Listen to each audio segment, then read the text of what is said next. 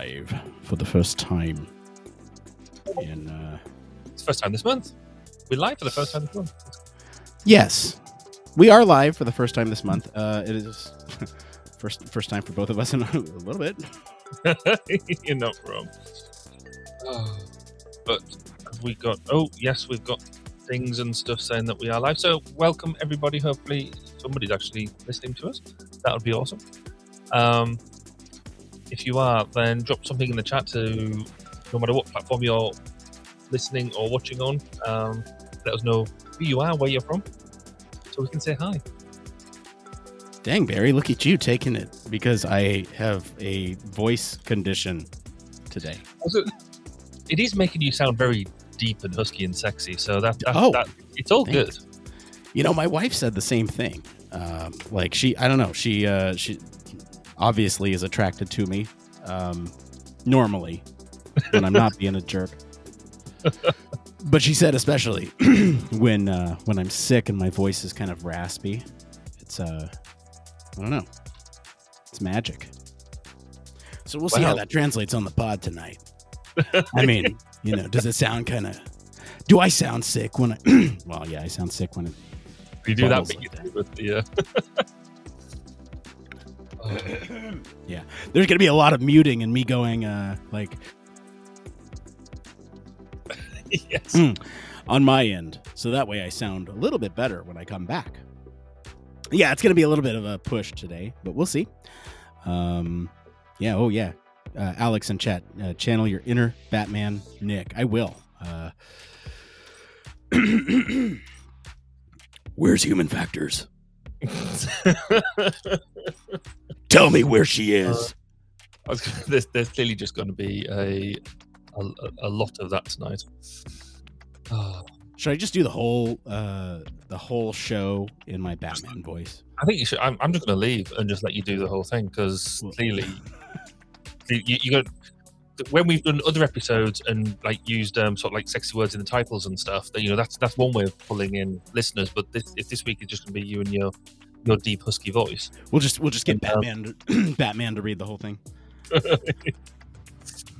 Let's just throw a little shot here to say it's episode 247. We're recording this episode live on June 9th, 2022, and this is Human Factors Cast. I'm your host, Batman. I'm joined today by Barry Kirby. That's not creepy. Good though. I like it. It's something. I mean, you know. So my jovial voice will not be here. The high pitched like excitement. The excitement will be here. The high pitched, just hidden behind a mask. Yeah, exactly.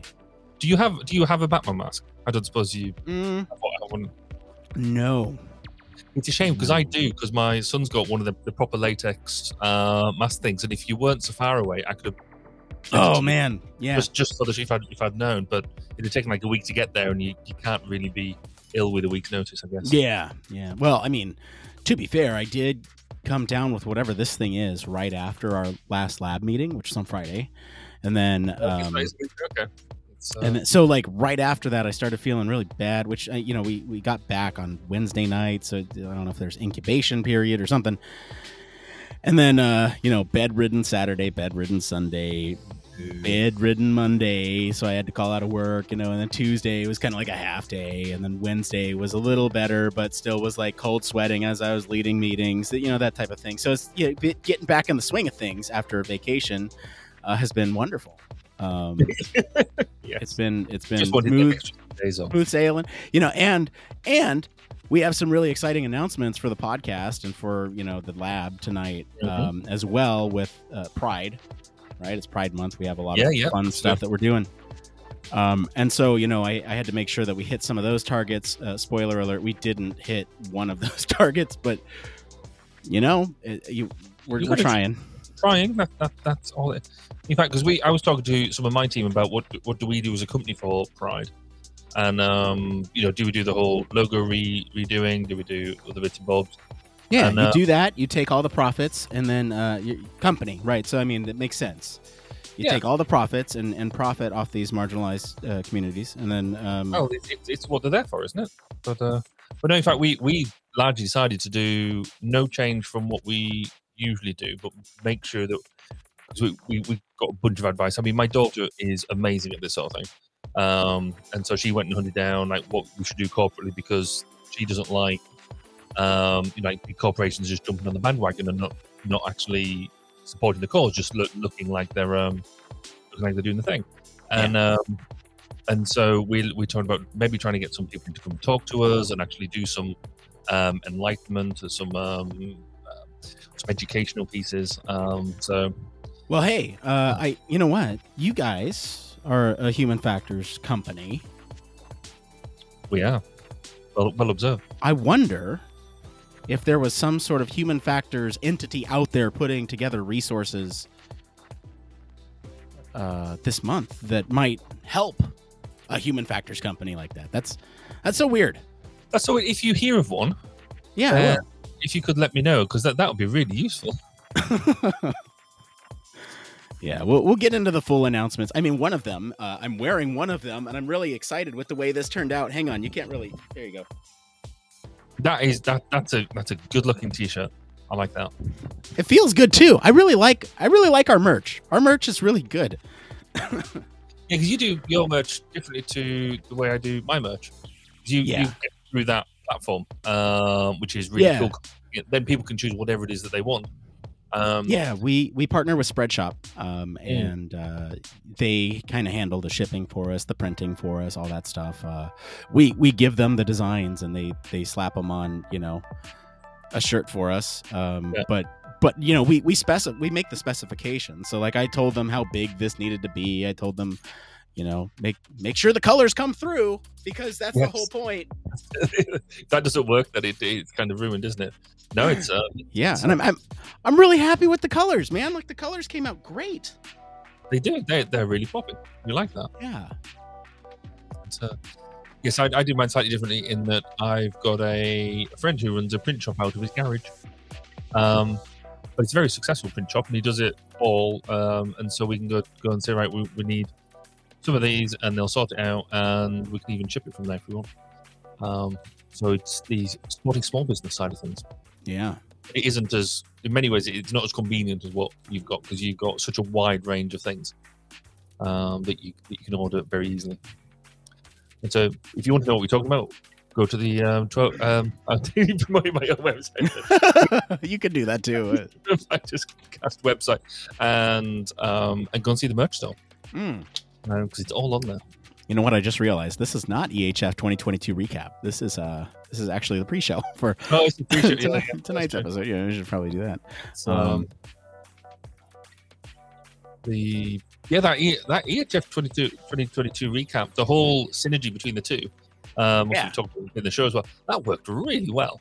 Yeah, that was great. And I like the fact that both shows were similar but different. They complemented each other, and I think there was a couple of small bits I think that repeated, but they were absolutely pertinent to what you were doing on both sides, and it worked really, really well. I gotta say, like that was I don't say this lightly, but that was one of the proudest pieces of editing that I've put together. Oh, see, I was really annoyed with your editing. Really? Yeah, because it was way better than mine. The stuff that you've done with it in sort of pulling out individual phrases and all that sort of stuff, it looked really, really, really good. You made me sort of a bit jealous. Well, I wanted to push myself because I was like, I don't get to do those types of things very often where we have, a whole bunch of things, and I really like pulling out themes. Like that is something that I enjoy doing, from talking to users, from, getting interviews like that. I wanted to get the themes of the conference.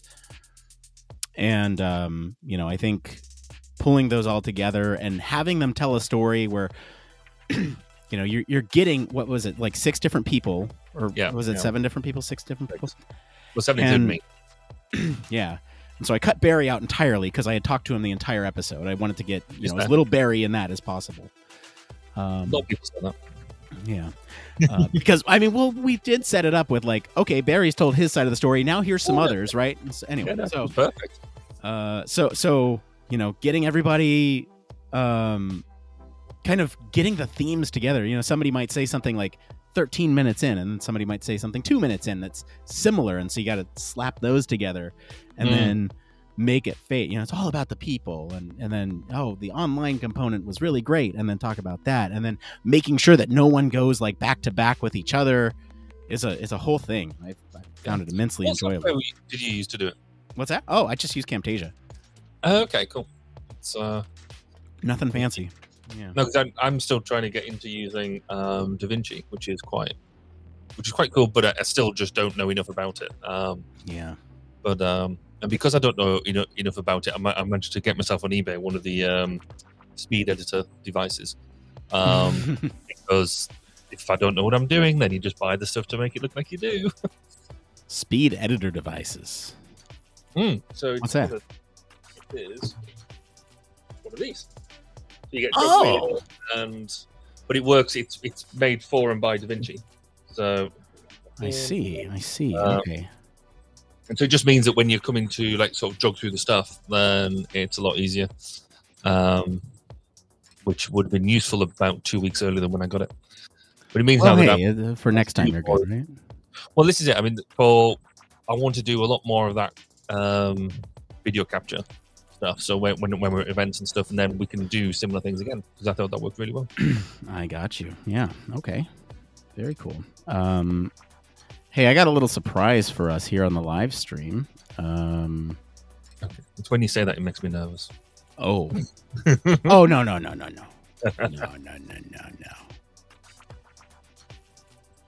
I don't want you to be nervous, Barry. Hang on. Yes, you do. Well, maybe a little, but like, really, hold on. It's not quite ready yet. I will let you know when it is ready, though. Okay. And it will be ready momentarily. Like, if you just give me, I don't know, a minute. I've kind of hyped it up a little bit before it's actually ready, and so I don't want to overhype it. It's just a nice little surprise. It's subtle, and so. While you're doing that, the other bit of exciting news that happened this week, well, it's sort of exciting news for other people, not so much for me, but I use the Rodecaster as my mixing deck. They bought out the Rodecaster 2, and it looks so pretty. Ooh. I cannot actually justify pre-ordering it or doing that. I just can't really, but I really want to. Yeah. All right, you ready for the little surprise? Ready. Okay, hold on. I just want you to look and see if you notice anything different. Notice anything different? I'll go again. There you go. Oh, There's one. There's one. There's two. There's one. Is it the lighting? No. There's two. Okay, maybe. Something's changing. It's the logo. It's the logo. You're there you go. I'm with it now. I was looking over your shoulder. Is the lighting changing or something like that? That's so cool. And it matches your T-shirt. It does match the T-shirt. Yeah. It's awesome. So it must have been somebody really quite talented to redesign the logo for us at such short notice as well. Oh, yes. Erica has been great. She is a member of our lab now. I've worked with Erica for a long time. And she was actually the one who designed the original logo, the updated logo, and now the Pride logo as well. Cool. And I don't know. There might be other like fun logo variants in the future, although I don't know what they could be. I guess you could have seasonal logos. We could have seasonal logos. That might be kind of cool. A bit like when Google changes their graphic on their front page to. Oh yeah. I think now that she started this trend, then almost there's no stopping it. So, yeah, exactly. We should be celebrating other notable ergonomists and human factors practitioners through the art of the logo. You know what we should do? We should do next year when we do our EHF coverage. We should do a CIEHF variant with the CIEHF colors. Yes. Yeah. And hexagons instead of. Or is it is it hexagons or is it octagons? K-sharp is hexagons. No, we're going with hexagons now, right? Anyway. Yes, we are. Yes. I saw that. And then We should also do one for HFES with the HFES colors, the green Yes. and white, and just do those whenever we have the conference coverage, and that way it's like, I don't know, theme. Kind It of looks cool. theme, looks in theme. Yeah, no, that's Yeah. that's a great idea. Yeah, it could be cool. All right. So I just realized, Barry, that I have like contributed nothing meaningful to to our show notes, other than making them. Well, you made the initial one, so that's fine. And you've put in all the announcements and the community updates. I've been through and sort of edited the actual story. But I'd have thought, and I don't know whether we can do it now. I've left it. It's kind of too late to mention it. There's a video on the article. So Yeah. the guy gives us, but now it's 5 minutes long, which is a problem. But it's way twice the speed. I'm just wondering, is there any way we could stream it as part of the? No. But we can relay the information in it. Oh yeah, which is kind of what we're doing anyway. Yeah. So we kind of doing that is when you sort of read the article, and I don't think the true power of what they're doing comes through until you see the video of them actually explaining it. So in fact, there's a little bit there that I want to.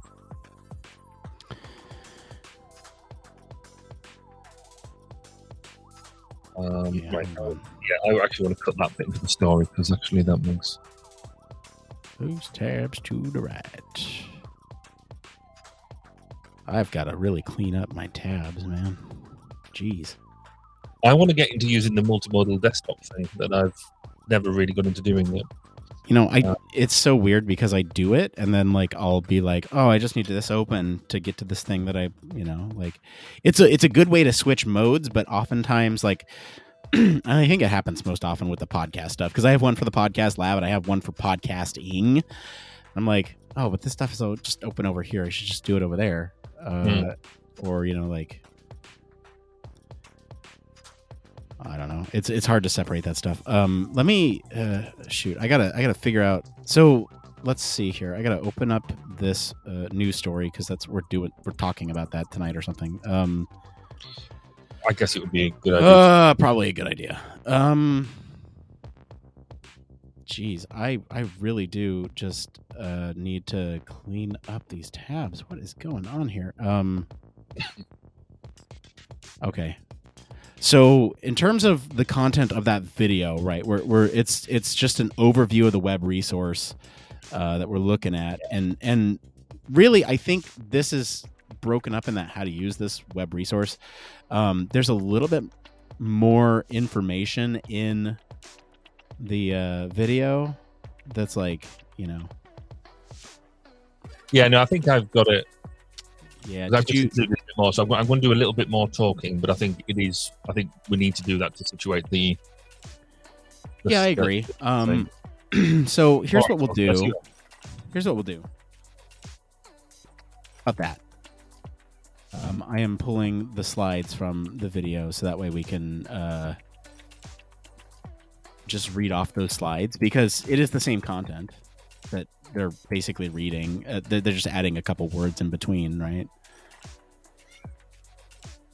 I don't know. Does that make sense to you? I know. Well, actually, I think we probably got it all in here. Oh yeah, no, it does. We do have. So I mean, what we could do is kind of go through our experience. Like, have you clicked through this tool at all? Because I've clicked through it. It's kind of cool. It really does. Yeah. So I've had a bit of a play, I guess, because I'm not really working in this sector before. Then I'm kind of losing a bit of context, but I'm sure it'll be fine.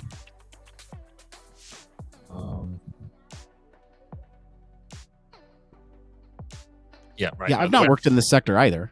But I thought you'd done transportation, or is it just no. a bit of? So this is an interesting admission, I guess. I don't know. Like the transportation space is it's so simple, isn't it? And I don't mean that in a derogatory way. because I'm fascinated with it. It's so simple because there's a finite amount of variables that you're working with. In a lot of ways. There could be infinite variables, but in a lot of ways, you're thinking about sort of like things exist right now. Road signs. You think about like lines on the road, and you think about on ramps and off ramps and lighting and signage, communication. All those are pieces of it. You also think about sort of the design of metropolitan areas. You think of the whole episode we did on sprawl. That was really interesting. Was that you or was that Blake that did the episode on sprawl? It was Blake, because I remember listening to that when I was taking the roof off the building in my back garden. Yeah, that one was really interesting. And then so there's really in a lot of ways there's these bits and components, and it's how you change those components and how those components interact with each other that is so fascinating to me, because you have like, I don't know, a classic example. I was driving when we were in California. I was driving on one of the freeways there, and I noticed that the line thickness, or I guess not the line thickness, but the distance between the lines on the far right side. So for us, just no matter where you're at in the world, the further left you go, the faster you go. The further right you go, the slower you go. So the further right you go, and I might be miscoding these, but the distance between the lines on the road were shorter than the distance between the lines on the far side of the same freeway, right? And to me, that was really interesting, something I picked up, because that is communicating to you that you are going faster when the lines are closer together. You're perceiving it like you're going faster because you're seeing those lines come quicker.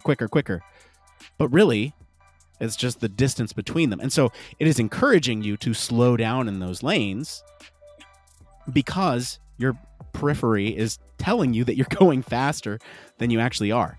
Likewise, in the other lane, the distance between those is farther because it wants you to go faster in those lanes. Therefore, get to the same rate perceptually that you would experience those.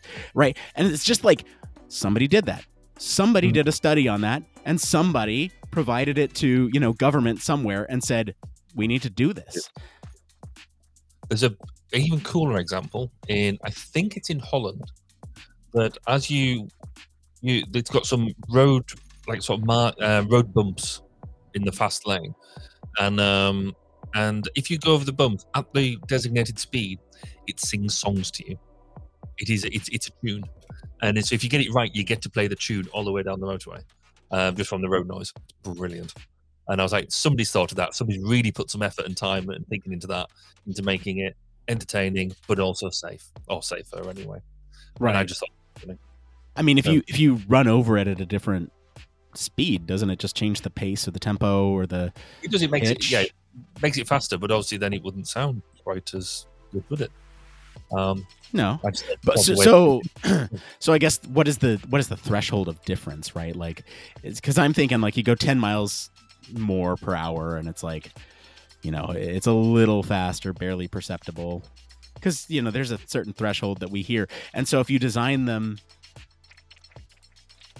to have a very small threshold where it changes dramatically if you're not going the exact speed.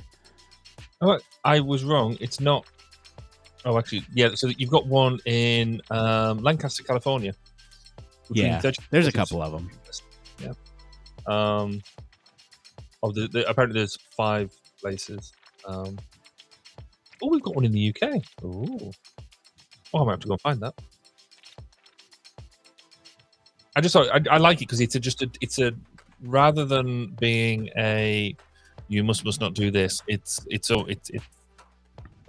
hits the more subtle things of you want to do this right because you want it to sound right, and therefore it's more encouraging rather than demanding. Right, but here's the thing: is like music is universal, but not everybody likes the same songs. Now, if it was like, like a song that you didn't like, would you drive faster to get it through quicker? Right. So like, I think that's the trade-off for me is like the perception that is passive. You are doing that as a human being. That's true. So yeah. I would say that the line distance is cooler than the music. Oh, now we're going to get into a fight with 5 minutes to go. Oh. Yeah, I think they've probably all got their place.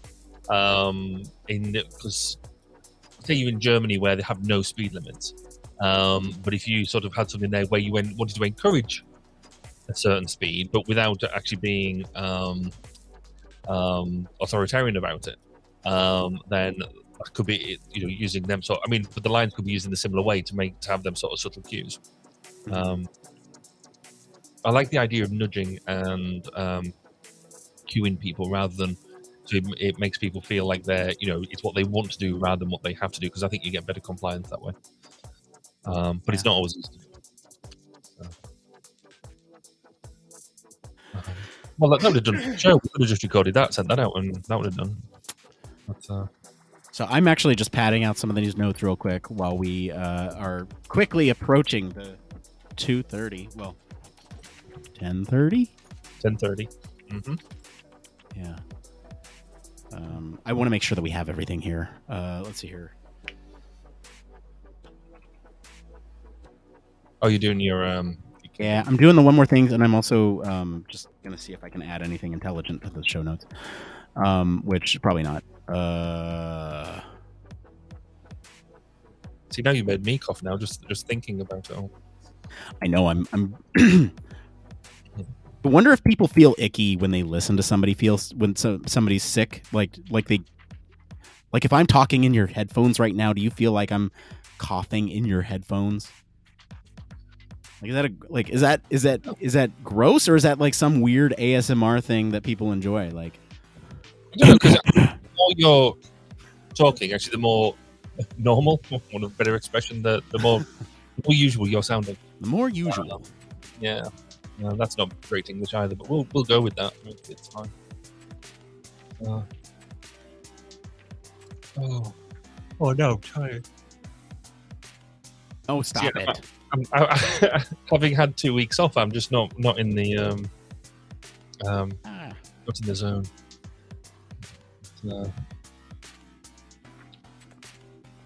This week has gone quite quickly as well. I can't believe it's gone as quickly as it has. Yeah, same. This week has both been long, and this weird temporal thing where it just what is time? Time is but a construct. That is true. Go listen to my discussion with Peter Hancock and Gabby Hancock from HFES 2018. Time is not real, according to Peter. And I've heard that a couple of times, and it's an interesting. We just perceive it through a linear. Everything has both happened and not happened at the same time, and we're perceiving it through a. Anyway, it's that sort of thing that breaks my head. It was one of those things where we had talked to them on the last day of the conference, and my brain was already fried from the entire conference, and I was like, "You're really gonna sit here and like."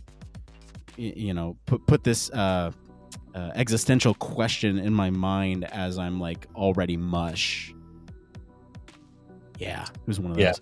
Yeah, but just before we go, I'll just say a quick hi to Tony, who's listening out in Cumbria. Family's on board. That's good. Hello, Tony. Thank you for joining us. Okay, I don't know if I have anything meaningful to add to these notes. I'm going to do it live. We'll just. Should I give my best Bill O'Reilly impersonation? No, I'm not gonna. Yeah, a conservative American conservative Fox News host. So right, tells you everything you need to know, really. Yeah. But yeah, I'm not going to do a Bill O'Reilly. All right. Let's see here. Okay, we got some stuff for you, so stick around. We got a great show. And I think my mom's trying to say he died. Maybe. I don't know. He. It's a mystery. All right, we're gonna be right back. We're gonna start this show, and I'm gonna try my best to give a performance that is worthy of a recorded podcast episode, and we'll see how it goes. All right. Thank you for joining us. We'll be right back right after this.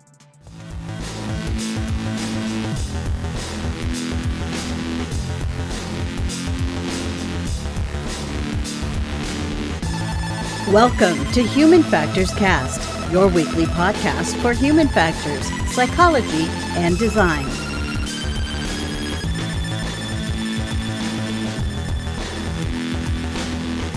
Hey, it's episode 247. I should have just done Batman, right? Should just Batman. Just start. All right, we'll start with Batman. All right, it's episode 247. We're recording this episode live. No, I'm not going to do that. Anyway, it's June 9th, 2022. This is Human Factors Cast. I'm a little sick. I'm your host, Nick Rome. I'm joined today by Mr. Barry Kirby. That's the whole Batman joke. I'm sick, so I'm trying to read it as so. We do have a great show for you tonight. We're going to be talking about the Transportation Research Board's new construction safety and phasing plans tool, which is a lot cooler than you might actually think. And later, we're going to talk about some questions from the community about UX research being recession-proof, maybe.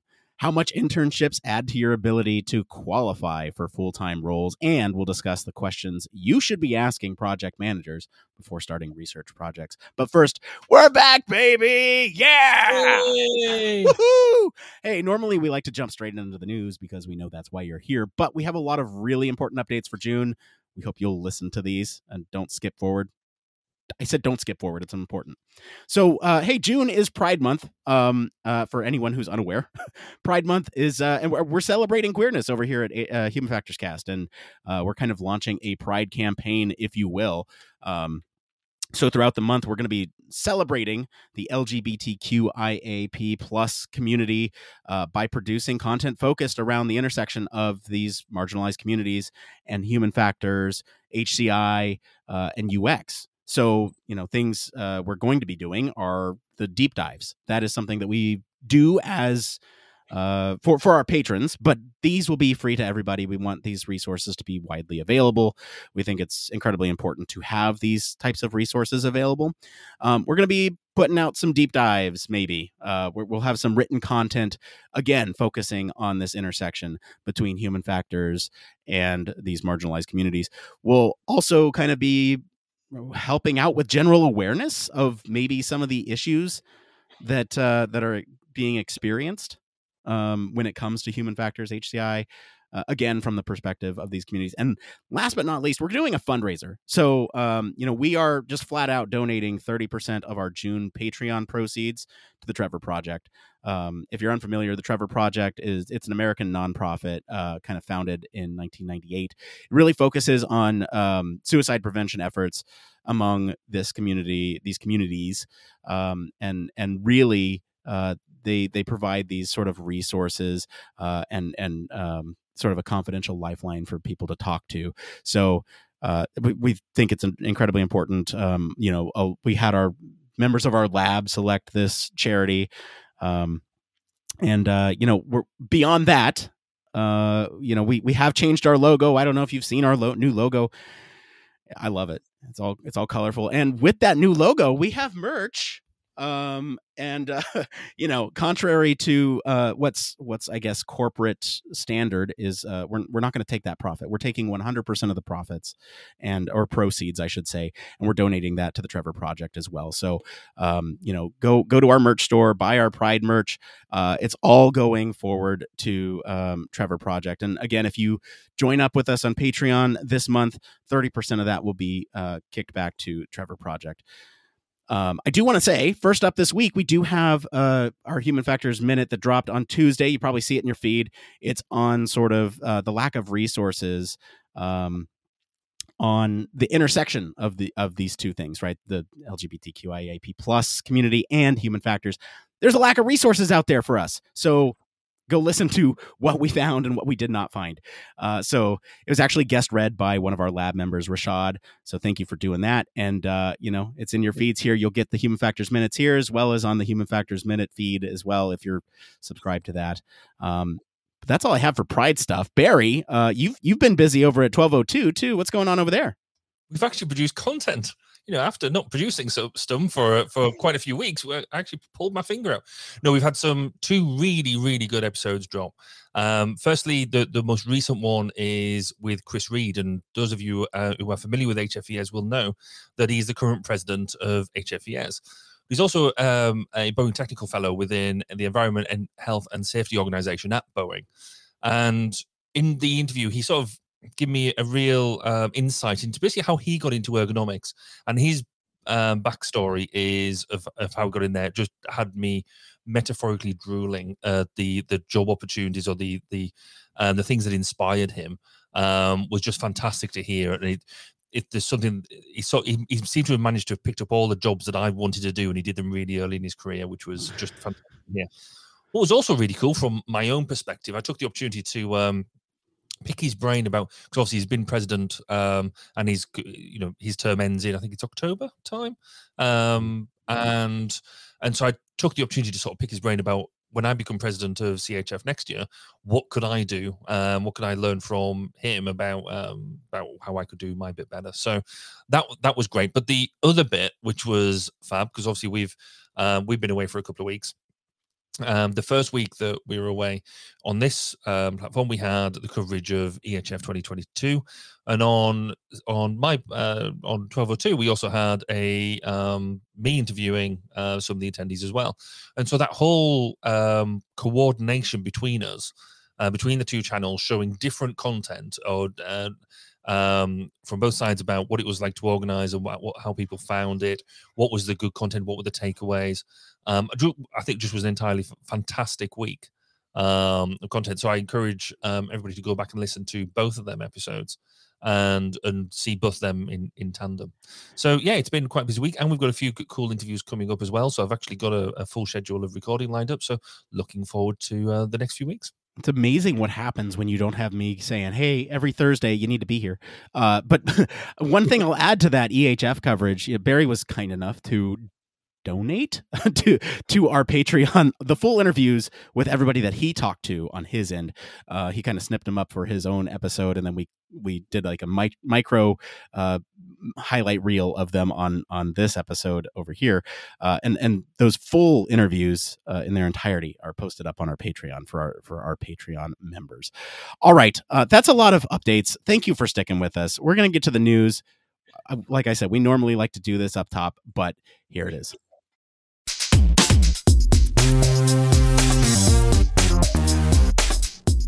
Yeah, Human Factors News. This is the part of the show where we talk about the latest and greatest coming out of the field. Barry, what is the news story this week?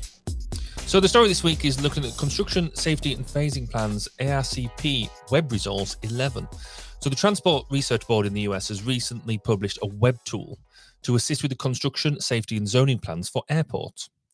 The Airport Cooperative Research Program, or ACRP, Web Resource 11, provides airport personnel, consulting engineers, designers, and contractors with a detailed process to improve the development and implementation and management of construction safety and phasing plans, or CSPPs, and safety plan compliance documents, CDs, it's easy for me to say, for airport construction projects.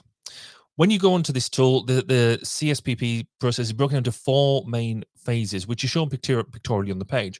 The success of each of these 4 phases is built upon a foundation centered on a culture of safety and collaboration. Each phase contains a process diagram related to that phase of the CSPP process, a description of each task step within the phase, a list of best practices and lessons learned applicable to the phase, and any tools, templates, or training materials that have been created to aid in the execution of that phase. So when you go on it, you get started by clicking on any of the 4 phases, the Safety and Collaboration Foundation, or the Safety and Collaboration Foundation, to learn more about the aspect of the CSPP process. You can click on the process tab at the top of the page. You'll be taken to a page describing each phase of the CSPP process. And the page also includes a short video describing how the whole thing works. The contents of the web resource was developed based on research completed as part of the ASAP project 0803, which was titled Construction Safety and Phasing Plans. The research effort included close coordination with the Federal Aviation Administration, or the FAA, airports, consulting engineers, designers, and contractors to develop those research findings. The contents of the web resource are not intended to contradict or supersede any regulatory guidance regarding CSPPs, SPCDs, or construction safety issued by the FAA. The web resource is meant to complement the FAA's existing regulatory guidance as of, in this case, November 2020, and it's meant to aid airports in the development, implementation, and management of these CSPPs and SPCDs effectively under the existing regulatory guidance. The point here is the FAA updates their official guidance and materials from time to time. As a result, the users of this web resource are also then encouraged to check the FAA website to identify where the FAA guidance materials may have changed. So that was a long discussion there, Nick, around this new resource. But fundamentally, do you think this is a good thing, an exciting thing? Wow, that was almost as dry as my throat. So let's talk about this. So, just in broad terms, this is a cool tool that allows for these processes to communicate best practices, lessons learned for these processes by which government standards for airports and FAA standards, all that stuff. Basically, you're playing ball with all that. So, long story short, there's a lot of government regulation that needs to happen, especially when it comes to airports. And this Transportation Research Board has built a tool that will help with communicating some of the best practices for folks doing these things. Now, this is in itself a little dry. Yeah, I picked this over a month ago. I said, yeah, we could talk about this pile, but I forgot about it. Was reminded earlier this week when I put out the poll for our listeners to pick. And I thought, wow, yeah, no, this is awesome. Like, I think the thing for me about this that was so intriguing is just the way that they sort of document the information and provide it in sort of the step-by-step process that allows for a collaborative experience. It's lessons learned, like the blurb here says, from a variety of different people: consulting engineers, designers, contractors, airport personnel, all of them coming together to sort of bring these lessons learned and make sure that no one suffers from those mistakes of the past as these construction updates are happening. So that's my initial thoughts. Barry, what about you? What's going on with you when you saw this? If we were all being honest about this, I've got to admit, when I first read the story, as we sort of said, even just trying to read through it all, and I've actually been through the story and rejigged some of it to try and make it sound a bit more interesting. It took me a long time to get into it. I was very much of like, I don't get this. I don't see really. I couldn't get past the words. But they've got a really cool video on the site. And so I'd encourage anybody who follows the link to go and read the article, actually watch the video of it, because that's where they take you through what it does. And then you go and have a play with the tool itself. And really, when you get into it, the real story, it's around collaboration. It's around sharing of common data sets, common tools, and the common way of working. So you've got all these different stakeholders. You've got contractors, you've got designers, et cetera, et cetera. And one of the most common things that we have problems with when you're working on large projects is people working to what they perceive might be the common process, but actually they're all doing their own processes, and somebody's just hoping that they're all coordinating them together. With this, at least you can see you've got a common resource where everybody comes together and you say, right, we're all working off the same page. With this, we're all using the same process, the same standards, et cetera, et cetera. So that, I think, is really cool. I do have a bit of a problem, which is why I included it in the blurb, with almost this get out of jail free clause at the end, where it says, must check with the FAA in case of changes and things like that. If you're going to produce a tool like this, part of the responsibility, in my mind, part of the responsibility of you doing that is you have to make sure it's up to date. I don't want, if I was using this, I wouldn't want to sit there and then go and go back and then check, do all the work and then go, oh, I better go and check all the sources to make sure they're all relevant. That should be part of the service, as it were. I get, it's hard to do that with research, but it's kind of just a small flag. But what I really do like is the way that it steps you through the activities in a graphical way. I'm a pictures guy. When you can go and drill into, right, I want to be this part of the process. You click on it, it gives you the appropriate bit. That's cool. So yeah, it felt like a dry topic when we started, but when you get stuck into it and using it, I think there's not only you must be useful for the people who are using it. It's not my area of expertise, but you can say I like the way that they've done it. I like the way that they've developed that tool. Yeah, I think the first thing I'd like to do is kind of almost an audio only demo, so to speak, of what this is. So you said this tool is very visual, and that's true. We're going to talk through this as if this is a podcast, so if you're listening to this later, you're welcome. So it's visual, but really it's just this safety, construction safety and phasing planning process really is kind of broken down into 4 steps, 4 phases, if you will, right? There's the pre-CSPP, which is what is that? Construction safety and planning phase, activities phase. So pre-CSPP activities phase, then there's the initial CSPP development phase, and then there's sort of a CSPP implementation, and then CSPP management. So you have the pre stuff, the development, the implementation, and the management afterwards. And across all of it is you have this sort of safety and collaboration umbrella, if you will, right? So those are the 4 phases. Now, if you were to click on any one of those on this web tool, right, you would be brought to a sort of a sub page of the tool that gives you a graphical representation of what happens in that phase, right? So if you go to the pre-activities, then you would get, a detailed diagram of what's actually going on in that step, right? What tasks you're having, what checkpoints you have, sort of any major milestones along the way. And that's at the top. So it kind of gets everybody on the same page, level sets everybody and says, here you go. This is what is going to happen here.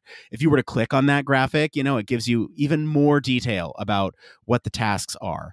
In the pre-activities phase, we're looking at sort of task 1.1, pre-project planning and coordination. If you click on this graphic, it actually gives you a lot more detail about that, about what that actually means.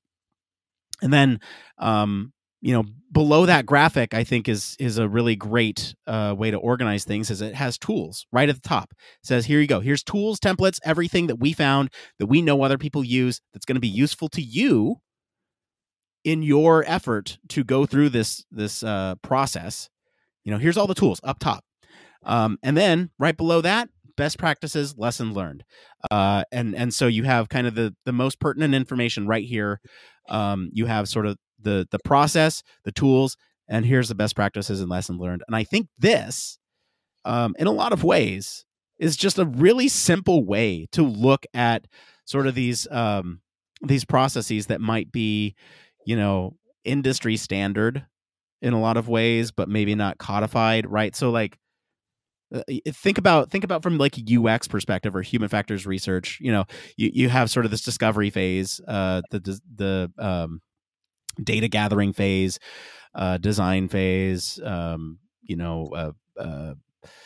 of analysis phase, and then an iteration phase, and then development phase, right? And think about that, right? And then what if we had a tool for us?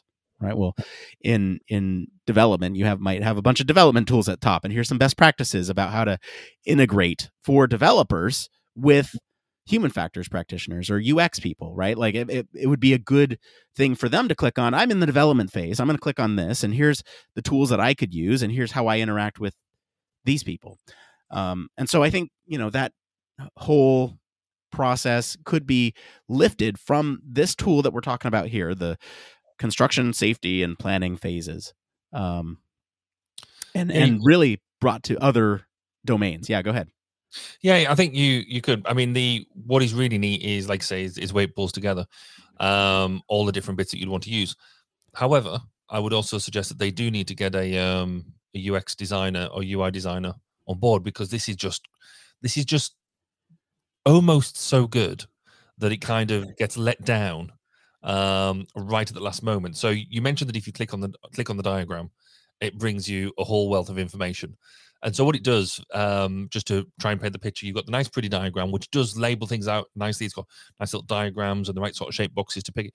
You click on the diagram, then it just brings you up a massive web box and just loads and loads of text, which I'm a graphical person, my eyes then just glaze over.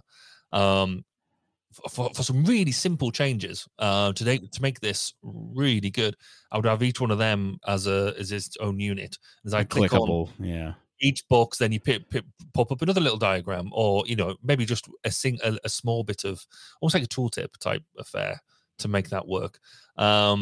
It's a lot of, it's like these tools that seems quite typical. It's a really good idea. It's really, really neat, and kind of just when it could be great, so it sort of falls over that. So a bit of advice, and a free usability review right there for the project. They if they did that, I think they would go from great to really great. But it is cool though. I like to say we could use in order to we do the human factors integration processes. That can be quite a complex thing with different tools to be doing different things. It's the top of my head because it's something I'm doing a lot of at the moment. And having an approach like this could make everybody's life just that little bit easier. I worked with folks that worked on like an HSI tool a long time ago that was kind of similar to this. And I think the main takeaway here that I'm getting from this is going to be awesome for this domain, but really, like, let's open this thing up and apply it to other domains, because the more we have these collaborative efforts around sort of making sure that domain knowledge is captured, transferred, and easily accessible for others within the domain, then it's going to pay dividends down the road, right? You no longer have to pick and search, go and find and search for all these different aspects. They're just kind of right there, which is the beauty of the tool. And yes, there's some things that could be updated, and this is a V1, but yeah, you're right. I mean, I think there's a lot of great resources here, and I just think of how powerful this could be in other types of communities, right? Well, is it worth us doing, we've started to do the breakdown bit. If we took this as sort of that generic form of this idea of having the processes put online or available in this way, if we break that down through our human factors views, then we can actually try and pick out some of them bits that other people could take and put into their own platforms. So I was kind of thinking like around the personnel area where, what would this do for us?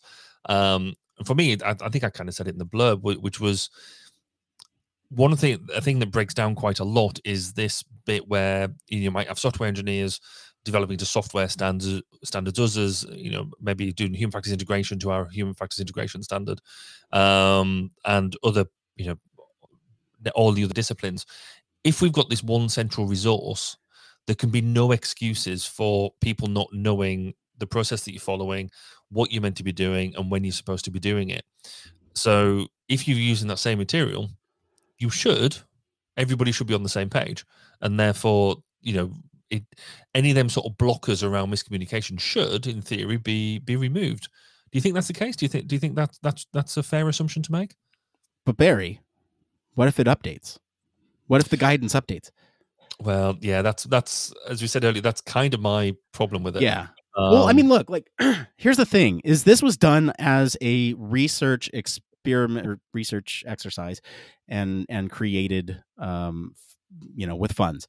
I'm thinking, what if you took the open source approach? What if you had almost a Wikipedia type,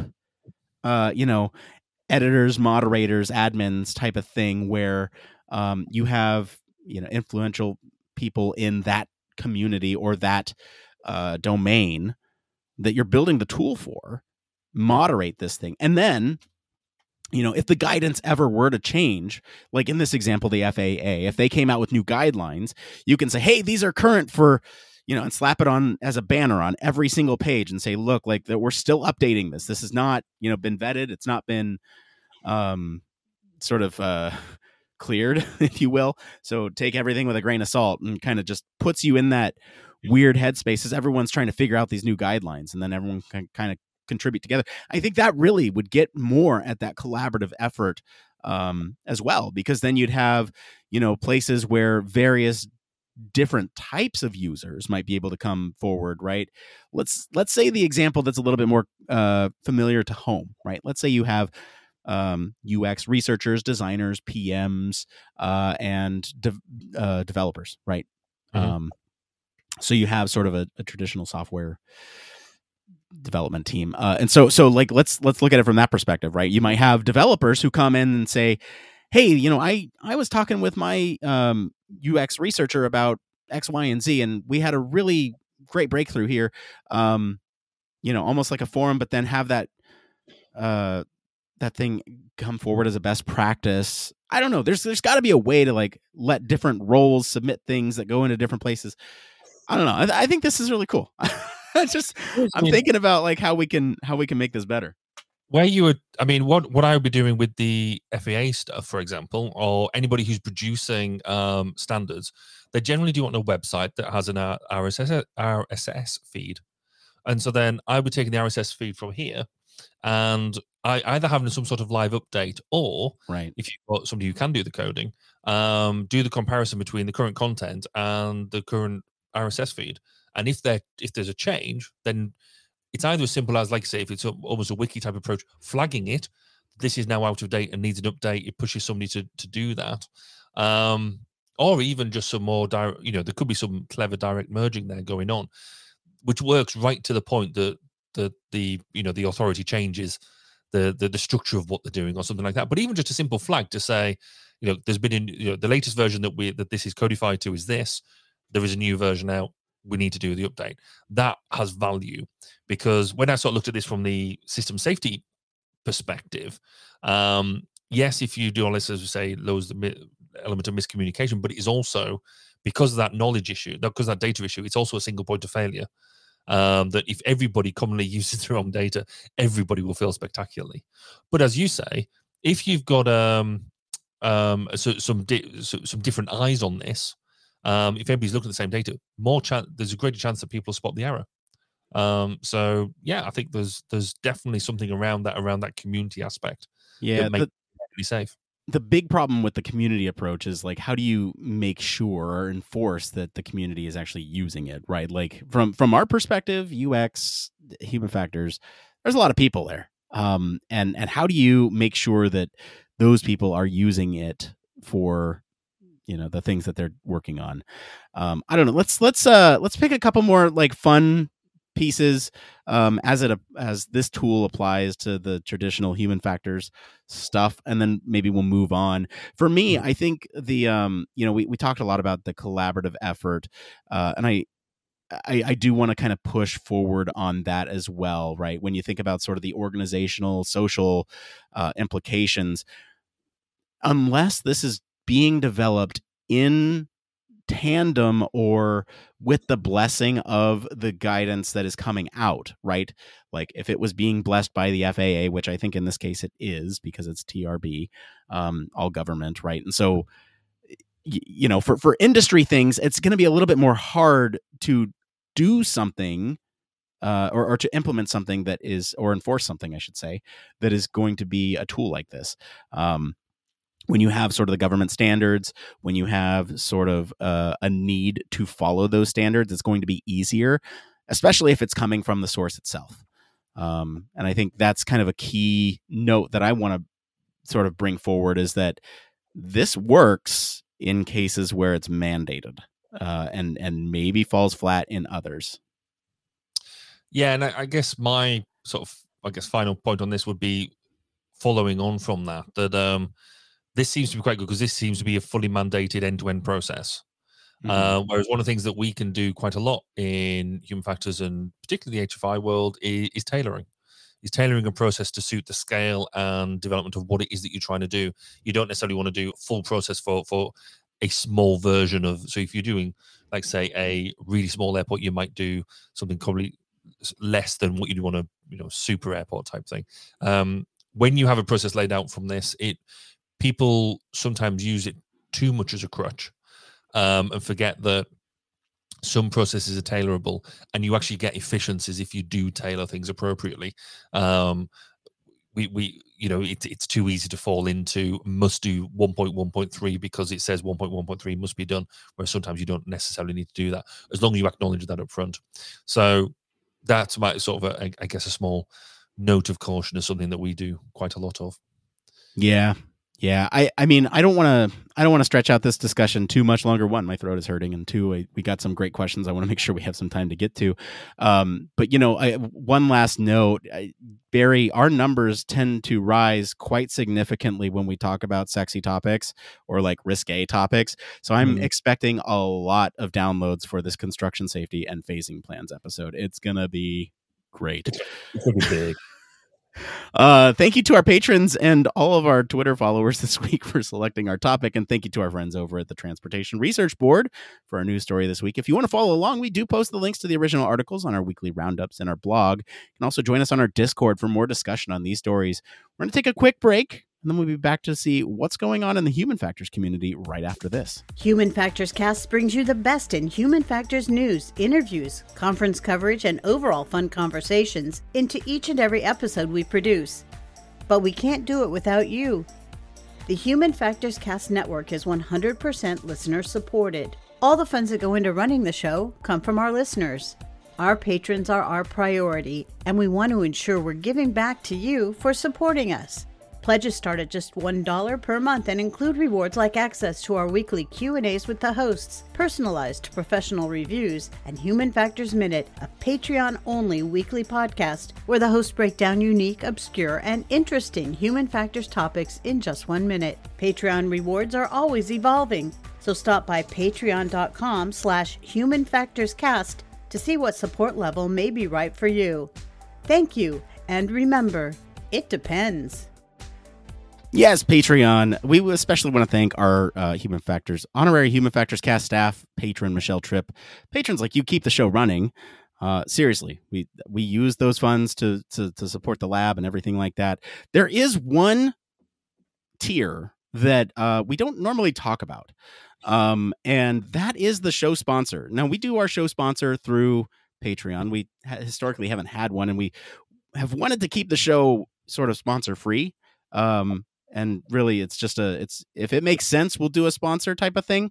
I do want to talk about it, though, especially this month as we're doing this whole Pride campaign. This would be a great month for a sponsor to jump on, because in this tier, we'll read sort of 150 words of their choice every week in place of that Patreon commercial that you just heard. So if you want to reach, thousands of human factors practitioners, that's a way to do it.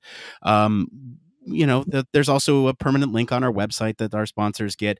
I say all this because if you're listening and you know of a company that might be looking for human factors engineers for their company and want to reach others, this might be a good thing to bring up, or I don't know. It does help the show, right?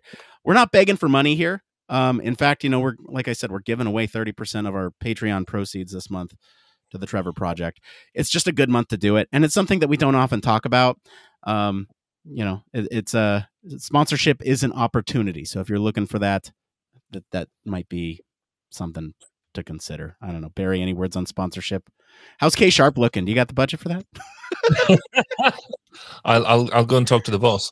No, I mean, it is this month especially we were having the conversation in the pre-show about, a lot of companies like us are looking at the moment to say, right, what can we do that is not just, rinse in the Pride logo? What can we do? Something that is actually going to make a difference, is actually meaningful, and something like this would make an awful lot of sense. So if you're out there thinking that this is a good idea, then you need to jump on it, because if you don't, I'm going to.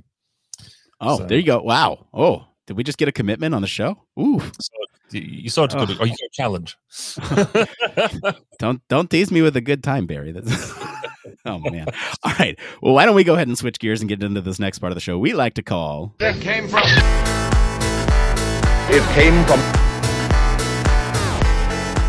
That's right. It came from... This is the part of the show where we search all over the internet to bring you topics that the community is talking about.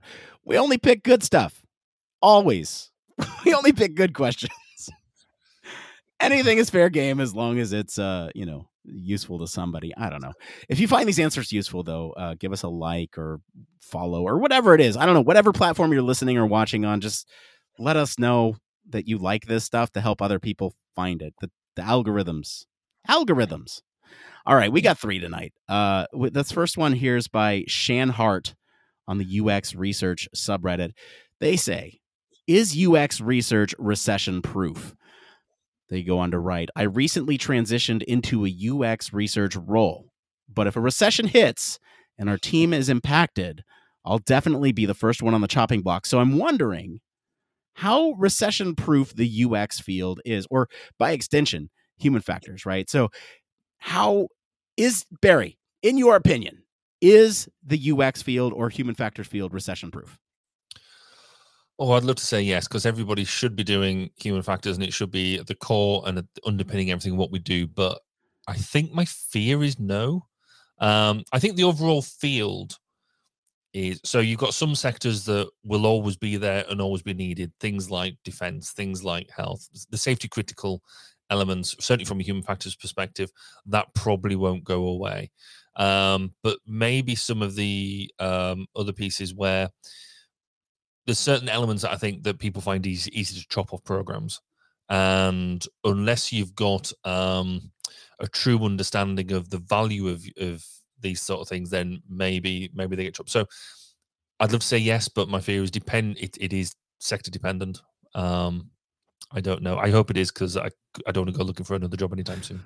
Throw me with it depends, huh? Yeah, I mean, for me, it's like in some ways, yes, and really, you kind of touched on it. That's largely whether or not the ROI is understood by the organization that is making the cuts, right? Like, I think if the value is known of UX, of human factors, what it brings to the table, they are less likely to go. But in a lot of cases, I have seen UX or human factors be one of the first things to go. So yeah, I'm going to throw the it depends as well, because it really will be kind of dependent on what the company culture is and how they value those roles. And really, it comes back to you too, in these roles.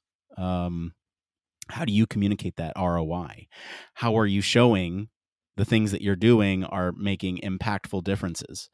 And that can be scary if you're not doing that. All right. Any other last thoughts on that one? Yeah, I think I guess to put into real context, I have been in the situation where I got made redundant. And I was in an HF role. They said they didn't need it anymore. It went. The next day, I got a phone call from the same company saying, "Oh, by the way, we just realized nobody else can do what you do. Can you finish all the projects you're working on?" It's like, but that's just weird. So sometimes, particularly in a large company, people will just, it's almost impersonal. People will cut things, but I think, as I've never been out of work for the past 20 years that I've been in the industry, I think the overall industry is probably quite is proof. But if your dream job might not be, I think it's possibly a more finessed way of putting it. Yeah. And I mean, if you ever find yourself in the situation that Barry did, I mean, you consider yourself lucky, because you can come back and say, yes, I'm absolutely willing to help. My rate is now 4 times what you were paying me yesterday. You were listening. Yeah, exactly. Oh, did you do that? Because no, I didn't quite. I didn't do anything on the money, but I did turn around, and this was 18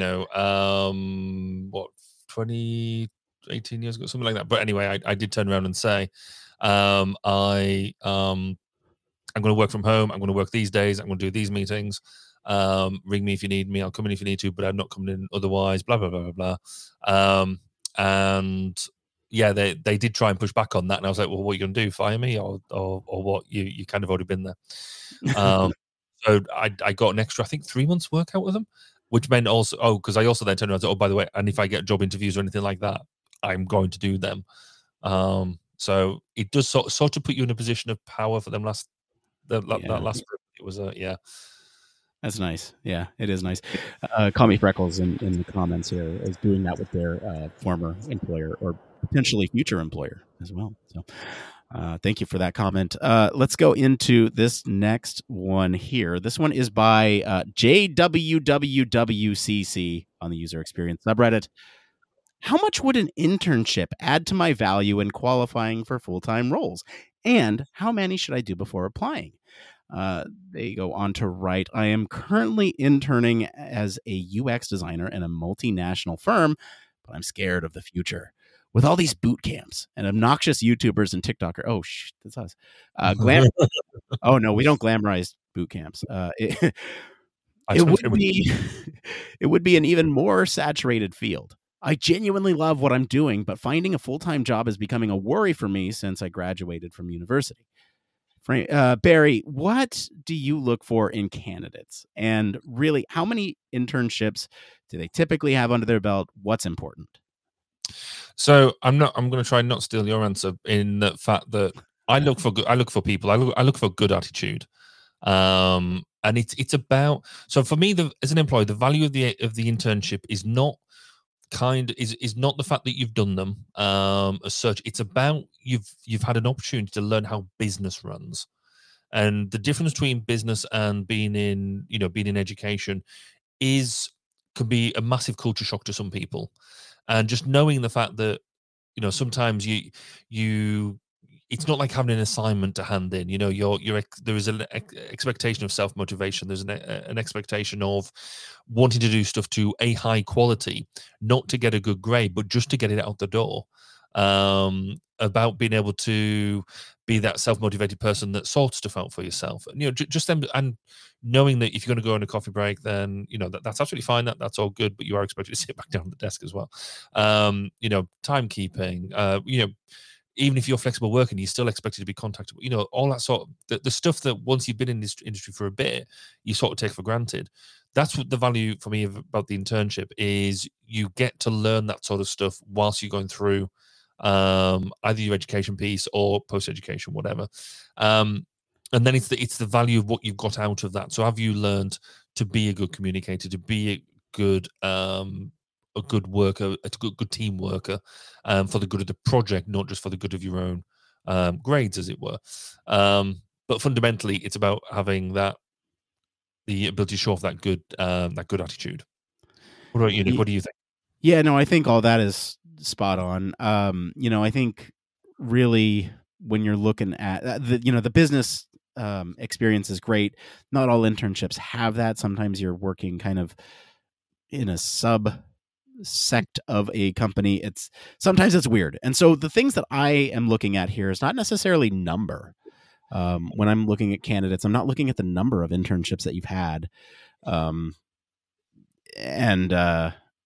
Really, I'm not even looking at whether or not you've had an internship. I'm looking at your experience and the quality of individual experience. I'm just going to leave it at experience, right? I initially in my notes here had internships, but this goes just for experience as well. So like if you work in a lab or if you work in academia or anything like that, the value of, or I guess the quality of what you learned there and are taking forward with you is what I'm looking at.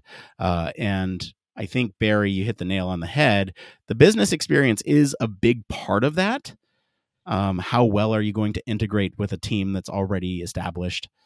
But ultimately, you could have, we talk about innovation all the time on this show and how it's just applying something from one domain to another. And if you can do that, if you can show me that you have like some really cool ideas coming out of this internship or experience that you have, right, then I think that's where I'm at. It's like, bring that to the table because that's what I'm interested in. I don't care about the number. I care about the quality. So I don't know if you're between a couple different options of internships, this might be another question that you ask. If you're fortunate enough to get, several different offers, it's like, which one of the ones that you think are going to be the most fruitful in terms of, I would almost say breadth of experience at that point, not necessarily depth, because you get the depth later. And the breadth will really come in handy for being able to, one, identify what you want to do and two, being able to communicate a wider variety of things to prospective employers. I don't know. That's my 2 cents. Any other closing thoughts on that one? I guess there's just one thing that, with what you said, I have a current irritation at the moment that a lot of employers are out there asking for graduates to, recent leavers from academia to come and join companies, but also to have a breadth of experience. And I think it's incumbent on us as employers to recognize that when you're doing your learning piece, you don't come out with fully polished experience, and the ones that do, generally, what have they given up in order to do all of that to come to you with? I do, at least say, it's a bit of a slight annoyance at the moment. I think we expect too much from an experience perspective, out of recent academia leavers. I will second that. I don't know. That's a whole separate rabbit hole / question we can get into.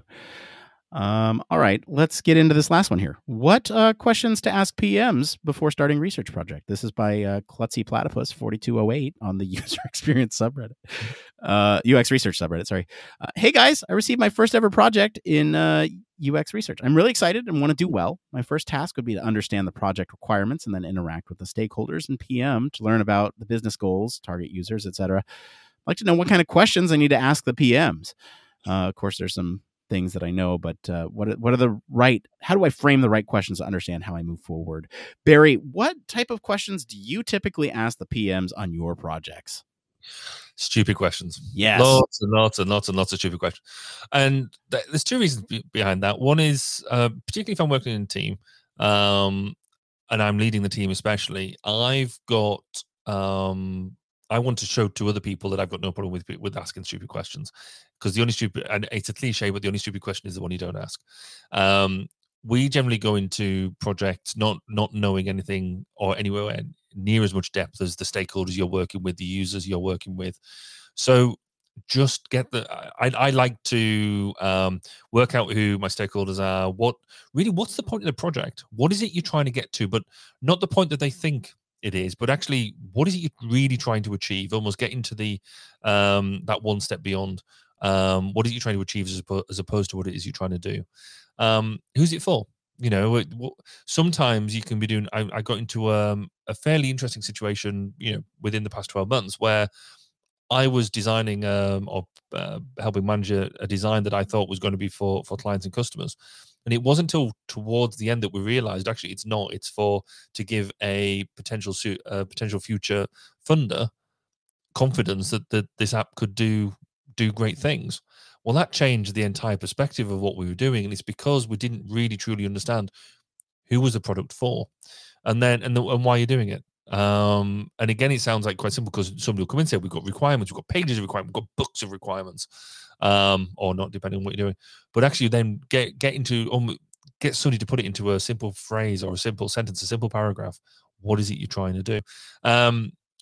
And then he asks stupid questions, just get people to clarify. I mean, doing the whole who, what, why, when, where approach. Again, it's a simple framework, but actually it can be quite powerful if you use it consistently. But yeah, just ask questions, dig into it. I get it's not really that helpful to the way that they've asked it, but because I don't think there is a true framework out there. There's no be all and end all. It's about how you interact with the stakeholders, with the project manager, because some stuff they'll give over willingly, and then you dissect some of that stuff, or they might just turn around and say, "Well, you just get on with it," and then you almost have to start from scratch, and it's like digging through granite. What about you, Nick? How do you do it from the beginning? Same. All right, we're getting to the next part of the show. No, I'm just kidding. So, yes, absolutely ask those stupid questions. I think I want to spend a little bit more time on the types of stupid questions that I ask.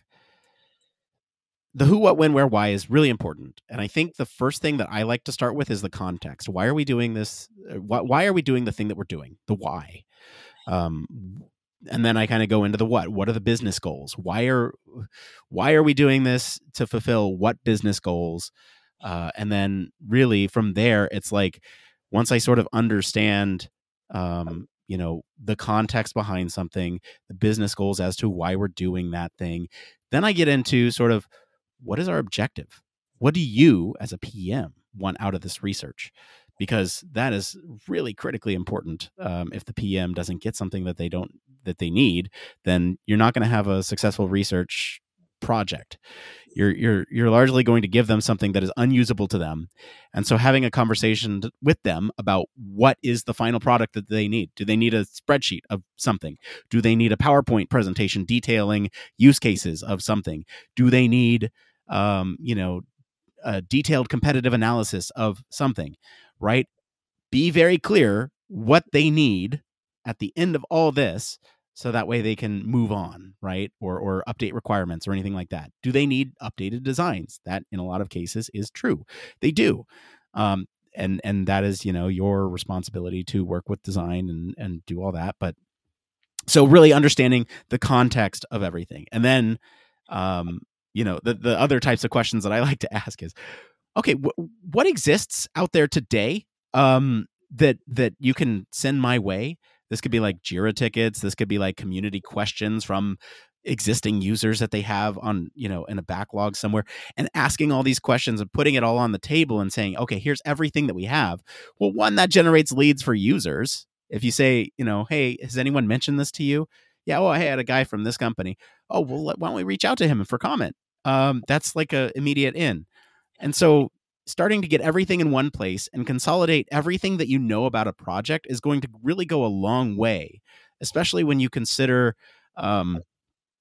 sort of how to approach a research project that will change over time. Other questions. What users are this for? Or who is this for? Who do we want to talk to? Because there's sometimes things that you're developing for somebody that might actually you want to include talking to somebody else in there. Right? Do you include a decision maker when it's actually somebody who's using the product? Well, the decision maker is going to decide whether or not that gets enabled. So yeah, let's talk to them. So these are the types of questions, and there's a lot of them.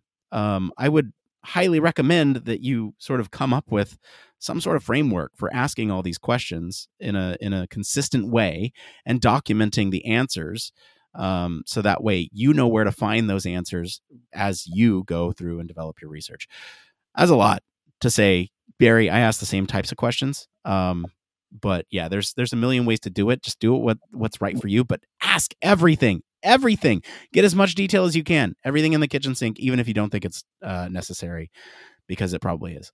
All right. Now let's get to the part of the show where we say one more thing. Barry, what is your one more thing this week?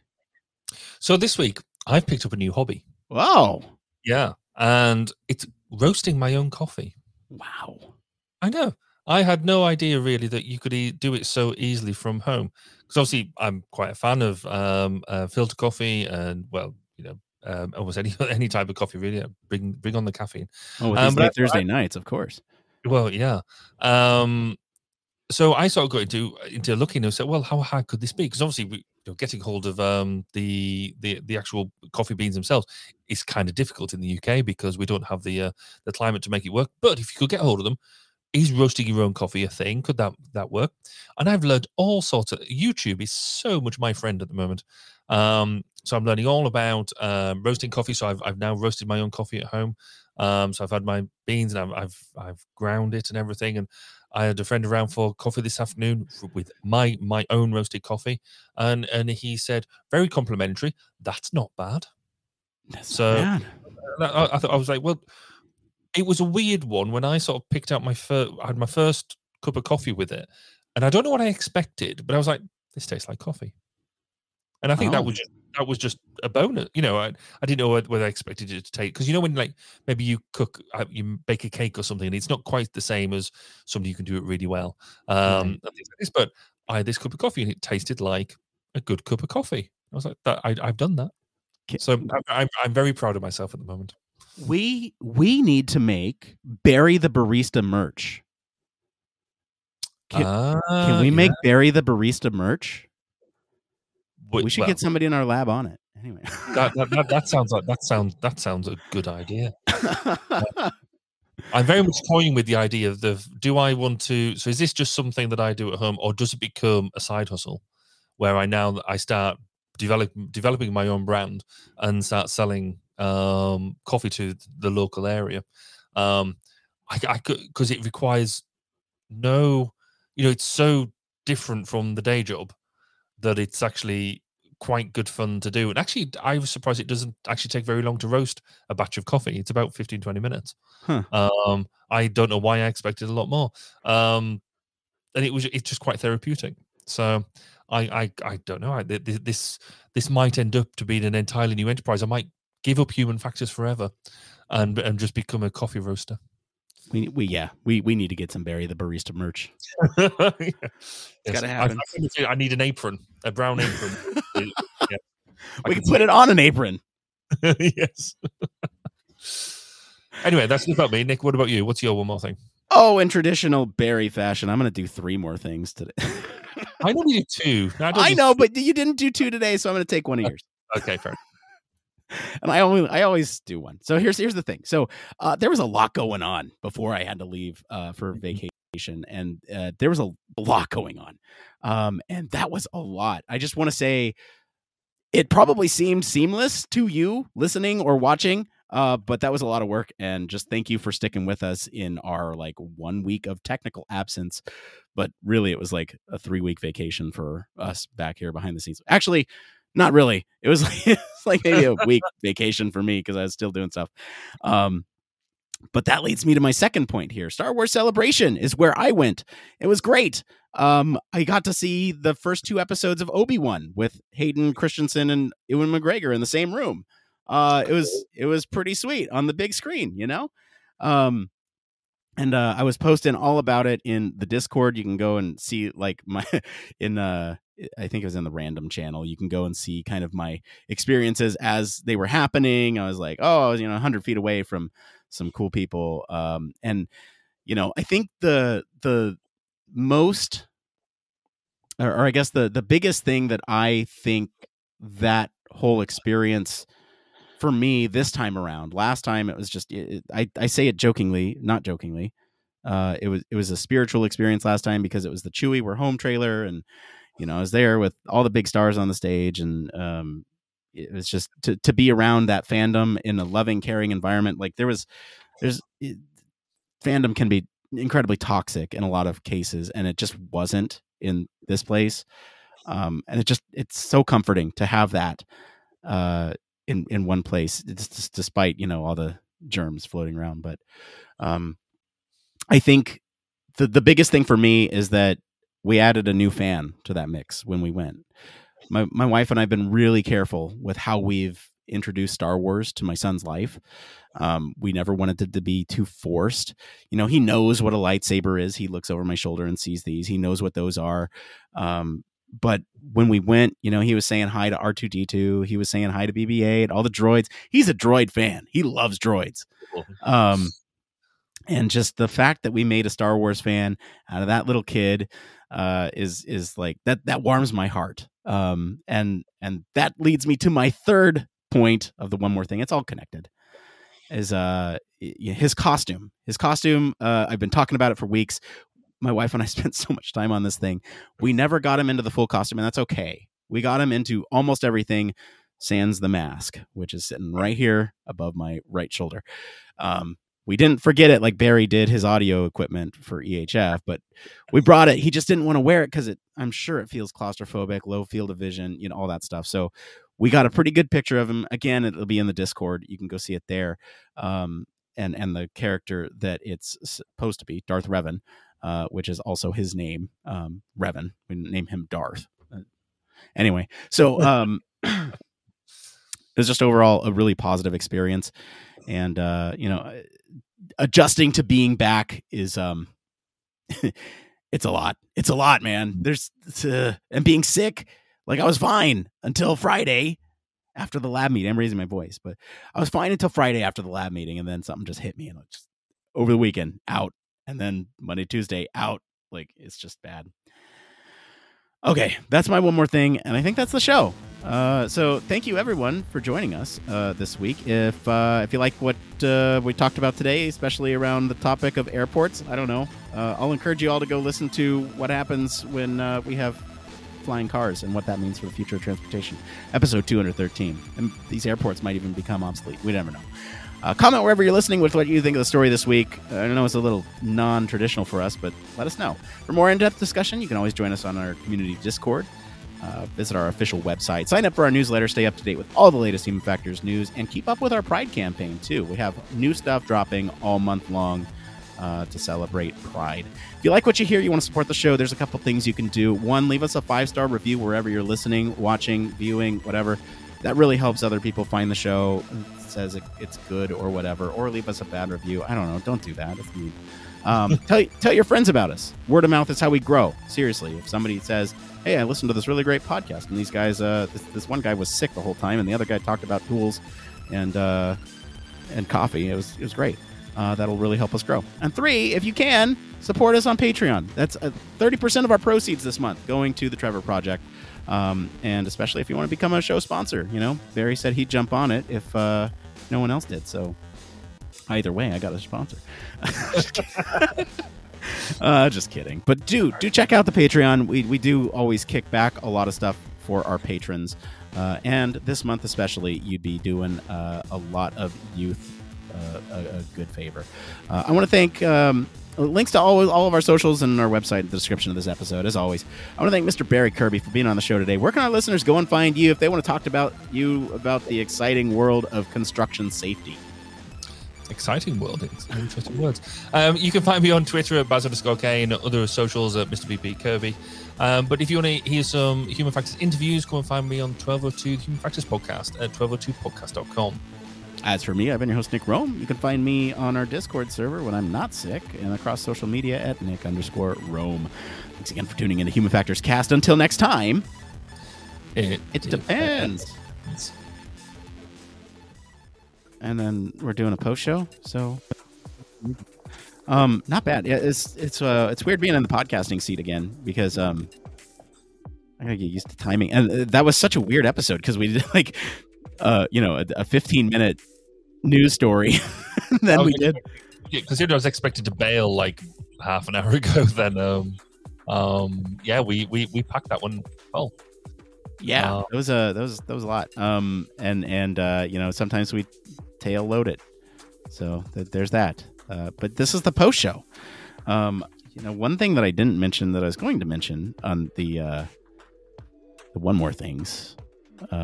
Is the new Obi-Wan show. There's a new droid, Lola. Okay. It's a very tiny droid. It's like a ladybug droid. It like kind of fits in your hand. Without spoiler, I'm not going to spoil for anybody whose it is or what the story is behind it. But it's a very cute droid, and I got some files, some 3D files. I've been printing it for days. It's very tiny, but there's a lot of pieces and parts. Cool. Looks really good. It's not sanded yet or anything. It's just, It'd be great to see it. It would be great to see it, wouldn't it? This one I'm building for my wife because she wants to paint it with like a pumpkin color scheme. Oh, cool. And, okay, yeah. And put like the flickering lights in it, make it look like a pumpkin. And so I gave it to her a couple hours ago to show her, like, hey, look, all the pieces are finished printing except for the feet. And she must have taken it and put it on her shelf somewhere or something because I cannot find it. Yeah. It's okay. I'm going to make my own. Thankfully, the one I printed for her is a little bit large for the scale. The droid actually fits into a child's hands. And right. This one fits into an adult's hand. And so it's the scale's a little bit off. I want to print mine at scale. Mm-hmm. Because it's very cute. It's a cute droid. I changed my one more thing because I've sort of forgotten that going to this coffee roasting, which was weird because I didn't want to do so much of it. But the other thing that I had is I've got myself a new electronic notebook. Electric notebook? Yeah. But this one is... So you get like iPads and that now with pens and all that sort of stuff, and they don't work because when you lean on them, they don't write properly, or it's too glary and things like that. I've now got an e-notebook that uses e-paper like a Kindle Paperwhite, and it works really, really well. So I'm like a convert. A friend of mine had one, and I looked at it, played with it, and I was like, actually, this writes really, really well. I like it, and it interacts. You can either, it works with Google, it works with the Microsoft thing, so you can have OneNote on there. It's got its own native app that works, and it's on Android. And I'm just completely blown away. Quickest 500 quid I've ever spent. But in fact, it did. You have that, which is always fun. I need to tweet the thing up. And it'll hold power for like ages, which is quite clever. So it's got an Onyx Books Air 2, if you're that sort of thing. And they're not paying me for any of this, by the way. Barry, we've been kicking around the ideas of doing some reviews over here on the cast. If you would like to do a review, we've got the framework basically from that consumer review episode. I've been putting together a little guide for us to write those reviews. If you want to do that, let me know. We have a place to host those. Somebody else reached out to me the other day. They were trying to sell it. I think it was a chair or something like that. And it made me think of that. I was like, well, actually, if we were trying to, we could say, well, if you pass it this way, we could do a review for you and publish it. But it would also be our own. We're not going to tell us what to say type thing. But so this is. That's. Yeah, in fact, Barry, that's covered in our ethics policy. If we receive anything for free, we disclose that. Yeah. It's really cool. If you've got to spare 500 quid, I guess, what is the exchange rate? So it'd be about $600, I guess. Might as well just buy a laptop. Well, this is kind of where I was at, because if you've got a laptop, this is where you look. Because for every project I start, I like to have a notebook.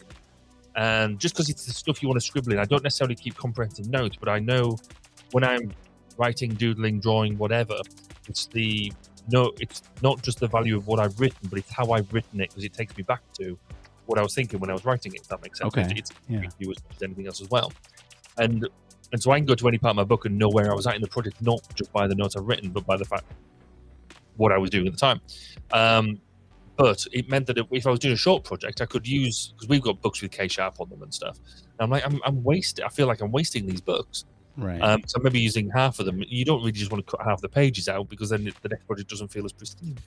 It was part of my sort of process of, right, it's a new project, new book, right on the front, and so this is my attempt to not burn as many trees in the use of these. But I've never had a writing experience with these things that worked before in a way that I was comfortable with. And this is the first one that has. So, interesting. Now I got to ask, like, when you go back through your notes, is there some, like, I don't know, semi-tactile way in which you can flip through pages that gives you that same sense of understanding where your notes are in context of the other notes, that gives you that sort of sense of relation to where you are, where you were at the time, place with the project? It does have, so if you, in the native notes app, it does have like that idea of pages and all that sort of stuff. And what's quite neat is when you close the notebook, it will then save it to a PDF wherever you set it up to do that. So that means that at any one point in time, you don't need the thing; you'll actually upload it, and you can go and flick through the PDF that way. But it will do it on its own as well, so you can like flick through the pages, and you can set up the pages to be different sizes, have different backgrounds, like templates and stuff like that. It's just quite an interesting the thing to get used to. So if you've used like a Kindle, particularly their Paperwhite technology, where it sort of refreshes the page sort of every 5 swipes or whatever. So it has that. So if you're watching, you can actually put YouTube on it. But watching YouTube is like watching something in the Matrix, where it has that really glitchy type look. So it's not made for that. But the thing we found it can do is it can cast. So when I was looking at it, I was like, great. That means if I'm drawing a diagram and I want to say, look, we can all look at this diagram, I can cast it to the monitor or the TV screen that we're using in the meeting room. That's great. But then if you were to cast a movie to like YouTube, it actually casts it natively, so you don't get the glitchiness. It runs Right. it. I was like, that's just amazing. I don't know why I should be so surprised by that, but it just works really well. So it's got great potential as long as it can be organised right, I think. Okay. Yeah. So I shall keep you appraised of how it goes. Yes, I would love to know more about that. I think I wanted something like that for a very long time. I think the thing for me is the organization. Like, Yes. I need to be able to quickly access things. And so, like, for me, I'll talk about something that's not work related. I'll talk about the lab. Right, the stuff with the lab. I put everything in an easily accessible way. Right, there's a podcast lab folder on my phone where it's like, okay, here's all the metrics. Here's all the tools that I use to communicate. Here's all the stuff that we use behind the scenes. All that stuff, and I need to be able to quickly get to it. And so that's part of my selection criteria for some of the tools that we use in the lab is how effective is this to get to it? How effective is it to edit that information? And how effectively can I sort of collaborate with others? And some of the tools are great and some of the tools are not so great. So I really need to work on there's some things I need to work on behind the scenes. Yeah. This does this quite so because it works on Android. So like the show notes for tonight, I tried them out by reading and editing initially using this tablet, and it kind of worked. It worked really well for reading the what you already put there. It worked really well for reading the article.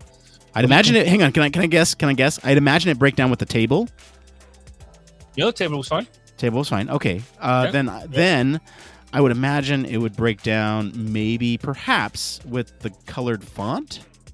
Yeah, so it is one color. So you can see where I'd put in the notes where it had just come up red for the initial thought bit. That was because I selected a grey pen color, and it's red on the actual real thing. So that's that. So you lose some nuance with that, but I guess that's for me part of the trade-off of having. Yeah, and ultimately, for our show notes, it doesn't matter, right? Like the red is just placeholder text that we ultimately replace. As long as we read it on the show, it doesn't matter. So you're actually like sitting there writing, and then it translates it to text, puts it in. So it does have it. So it can do. So Google will do this thing anyway as part of Google Docs, where you can do handwriting recognition, or you can just type. But I was doing this with just the keyboard. I found the keyboard wasn't that. So the touch keyboard wasn't quite as cool as it could be. And I didn't really have time to play with the handwriting recognition bit of that. I have done some of the handwriting. I've written some of my own notes, and then it does have two AI. Supposedly AI, it's not really AI, but two AI programs that will do some handwriting recognition. And unfortunately, I suffer from. I think I would generally call it like a doctor's handwriting thing. Yeah, same. No, nobody can understand my handwriting. So if any sort of an AI thing could actually understand it, I'd be suspicious of it anyway. Yeah, that is the biggest thing for me is that when I go to like handwrite stuff, my handwriting is terrible, terrible. And so if the system doesn't understand it half the time, where I'm like, I put in an N and it thinks it's a D or something, like it's just. Hang on. It's been forever since I've actually handwritten something. Now I feel like I have to. Well, see, because I handwrite into a notebook, like I say, it's not comprehensive notes, it's notes, jottings, and things like that. So all I was looking for for my use case, is something that replaces or works in that same way. If you could do handwriting recognition and put it into typewritten text, then that's an added bonus. But it wasn't a requirement for me. But it's still interesting to see how it pulls it all together. Again, then when you use OneNote, so messed around with using OneNote as part of the Office 365 package. And now that I can get OneNote on this app, and I can actually write notes on it, and Right. then go to my PC or laptop, open up the same notebook there, and have all them written notes there. And I'm like, actually, that then becomes even more useful. We tend to try and have a notebook for a project in that sort of OneNote way, which we've not really utilised. But because the other issue that we have is when we have a member of staff leave, they'll have had their own notebooks and things like that, and a lot of that is quite sensitive information. So how do we ensure that we've got all that information back and destroyed of appropriately? If they say they bought all the notebooks back, well, you are going a lot on trust at that point, and fair enough, that works. But if we give everybody one of these, and if it's good enough to do that, then actually that when you get the device back at the end of when they come to leave, then you can cleanse everything. And so there is a sort of security aspect that pleases me too. So not that I'm going to buy 10 of these at any one point, because that's quite expensive. Yeah, that's a lot.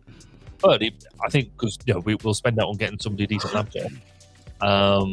But if we also expect them to keep notes and things as well, then is it just part of that toolkit that we would provide? Is it useful? So that's where we're at the moment. I'm going through probably a couple of months worth of trial to see whether is it just a fad and something that is quite cool, or is it something that's actually going to make our lives better and easier. So we shall see, and we'll find out. Let me talk about handwriting for a second. Handwriting is dumb. Fair enough. Ask me to write a word. You just pick a word out of elephant. All right. Would you like to guess how many of those? So I'm writing in lowercase. Okay. Would you like to guess how many of those letters came out as uppercase? Probably most of them. One. Oh, what? Okay. Okay. It's a P, and it's kind of hard to see because P is the same uppercase, lowercase. Give me another word. Give me another word. Triangle. Okay. This is a great example. Thank you. I am writing in lowercase. Would you like to know or guess how many letters came out uppercase? 2. 4. TRIA.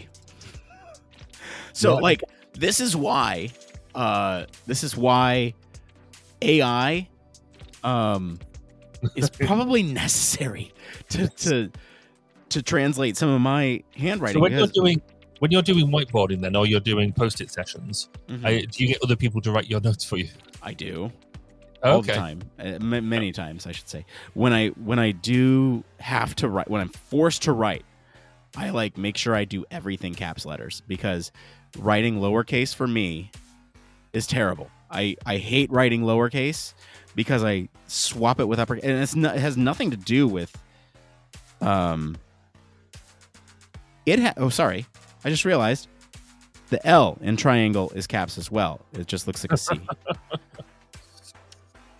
The issue for me is that I find some cases easier to write or easier to quicker to write.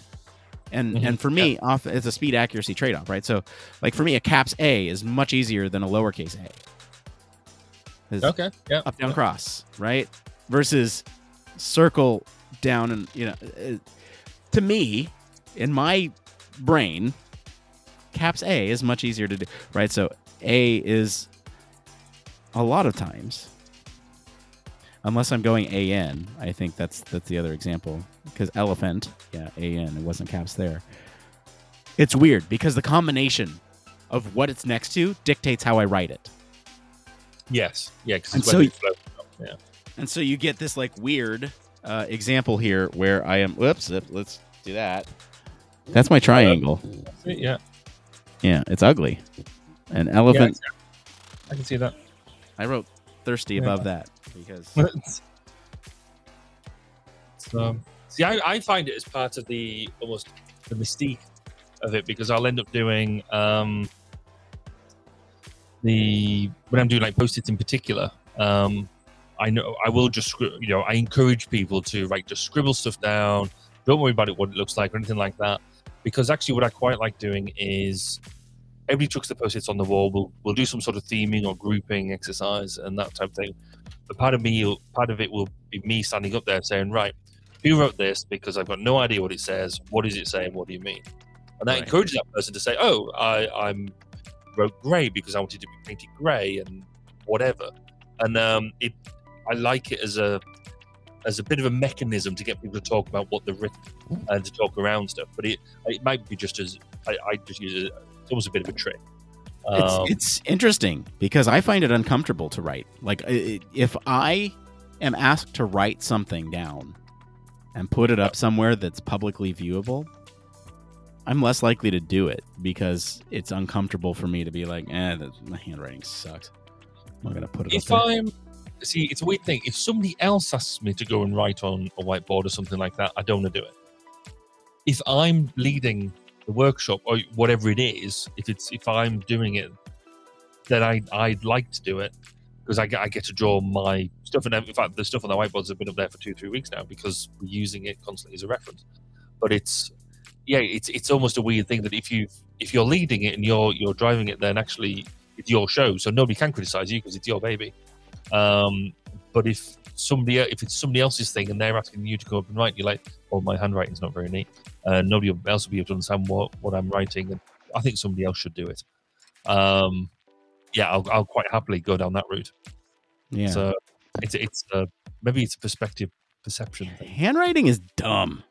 This is why keyboards were invented. Touch type. Are you a fast typer? I am. Yeah. See, I'm not. I'm a sort of. I would say I'm a. Are you a plucker? No, I'm not. I'm a fast typer, but not. Because when I was, I did extra qualifications when I was what we call secondary school. I don't know what your equivalent is. And so I actually did some of my typing exams. But I found that I could my version of touch typing. So I could do more now, but I can't really just look at the screen and type. I sort of look a mixture of looking down and looking up. I don't actually need to look down. There's just something there about the referencing. I find that if I just let myself go, I can type without looking down, but I still do it just out of habit. Use the little bumps on the keyboard? Yeah, no. You don't? No, well, I sort of do, because I mean, that's how I place my hands, but I still just instinctively look down all that I'm typing. It's just bizarre. But I can quicker than most people, so that's all that matters to me. I mean, so when I was coding all the time, then that was a different case. I used to be able to code quite fast. So it's oh, look at you trying to show off, except you can't spell. Yeah. Yeah. I said, hey, Barry, check this out. I'm typing to you right now while looking forward. Fard. Missed the W.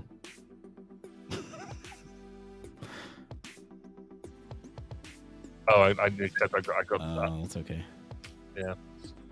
Yeah, you don't really care for the showing off. I know. I just, it was funny because I was just sitting here looking forward. Yeah, no, but I did that without looking at the keys. So that's kind of what I was doing. See, I can't do it, but then I was just like, because even though I've got the microphone in front of the keyboard, so I can't see it anyway. But oh yeah, great. This makes great watching and listening. Oh man.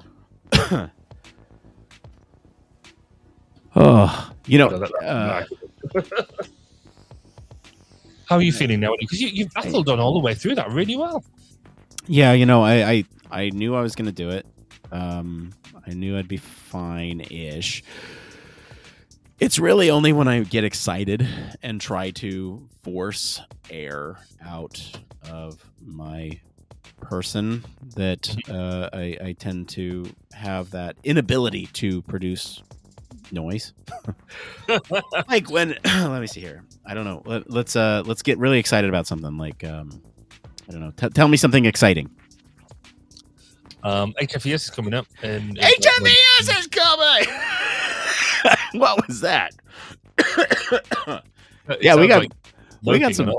Yeah, HFES is coming, and we got some great news about that. It'll be a great year to follow Human Factors Cast and be at HFES. It'll be a great time.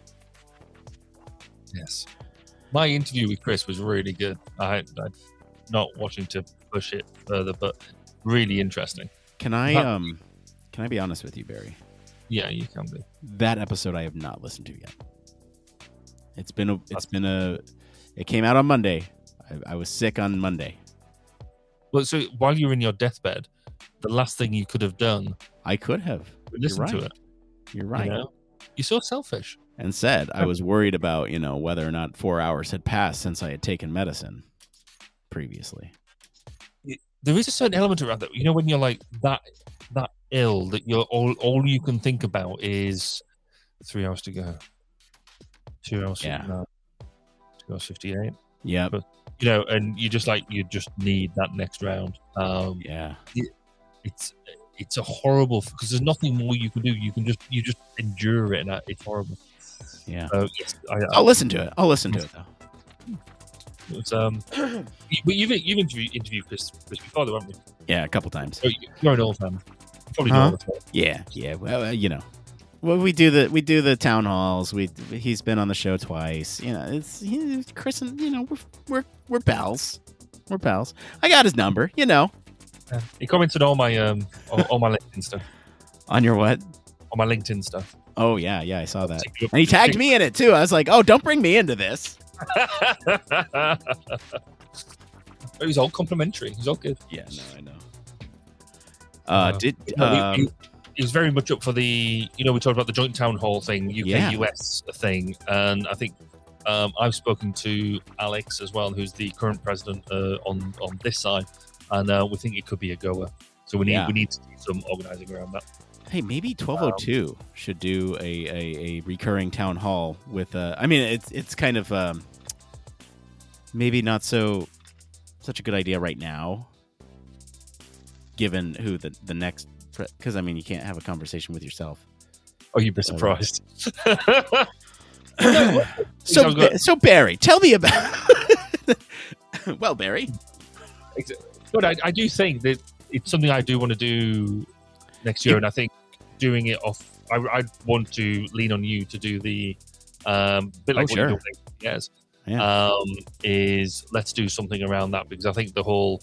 We could almost do like every month or every 2 months. What's going on? Quarterly. Well, HFES does it quarterly. You could do it quarterly as well. Yeah, that's quite a long time though, depending on what's going on. That means you'd only do 4. And I like giving this my own voice a lot more than that. Okay. So, well. I don't know. I think it's something to chat about in the lab and stuff around. What can we do? Because let's just make the most of it as much as we can. I just think that these organizations should be talking a lot more than we actually are. Yeah, I agree. We've got the opportunities to, it makes it so easy to do it now, and we like talking to ourselves a lot rather than talking out to everyone else. Yeah. Anyway, that's my rant over. So, but no, so let's talk about doing that joint town hall thing, the UK-US thing. That opens the door for like another joint, right? Like I know IEA did it with HFES at some point. Well, what if you had IEA, HFES, CIHF? Hell, throw Kai in there. And you got the Australians. You got the What if you just had a whole panel of leadership across multi, and be like, how can all these different organizations better serve the field? That'd be cool. Yes. I think there's maybe certain organizations out there that, how can I say this? I can't. How does it better serve our pocketbooks? Yeah, well, yeah. Some organizations that just seem to exist for just being able to jet around the world. Yeah. Rather than actually doing sensible things. So, there are going to be some discussions I'm having over the next 18 months. Yeah. Still. All right. Well, it's about time that we get out of here. So I think we're going to get out of here. Remind me next week. I got to talk about my CPAP. Okay. That's a terrible experience so far. Being sick with a CPAP. I can imagine. That's not great. Yeah, no. Or we do need to talk about dates as well, because I've been told that there's a couple of dates now I'm not going to be around. So I need to. Oh boy! Uh-oh. I know. Thursdays, I've got apparently like holiday. Apparently that's the thing. Oh, weird. Okay, all right. Yeah. We'll figure it out. Cool. All right then. All right. I love you and leave you. Thanks for staying in and doing the show. It's been awesome. Be good to get back in the seat. Yes. All right. And we'll chat to you again soon. Goodbye, everybody. Get the Pride stuff, the Yay. Trevor Project fundraiser, and Patreon, and show sponsors, and all that stuff. Anyway, see you next week. Bye. Bye.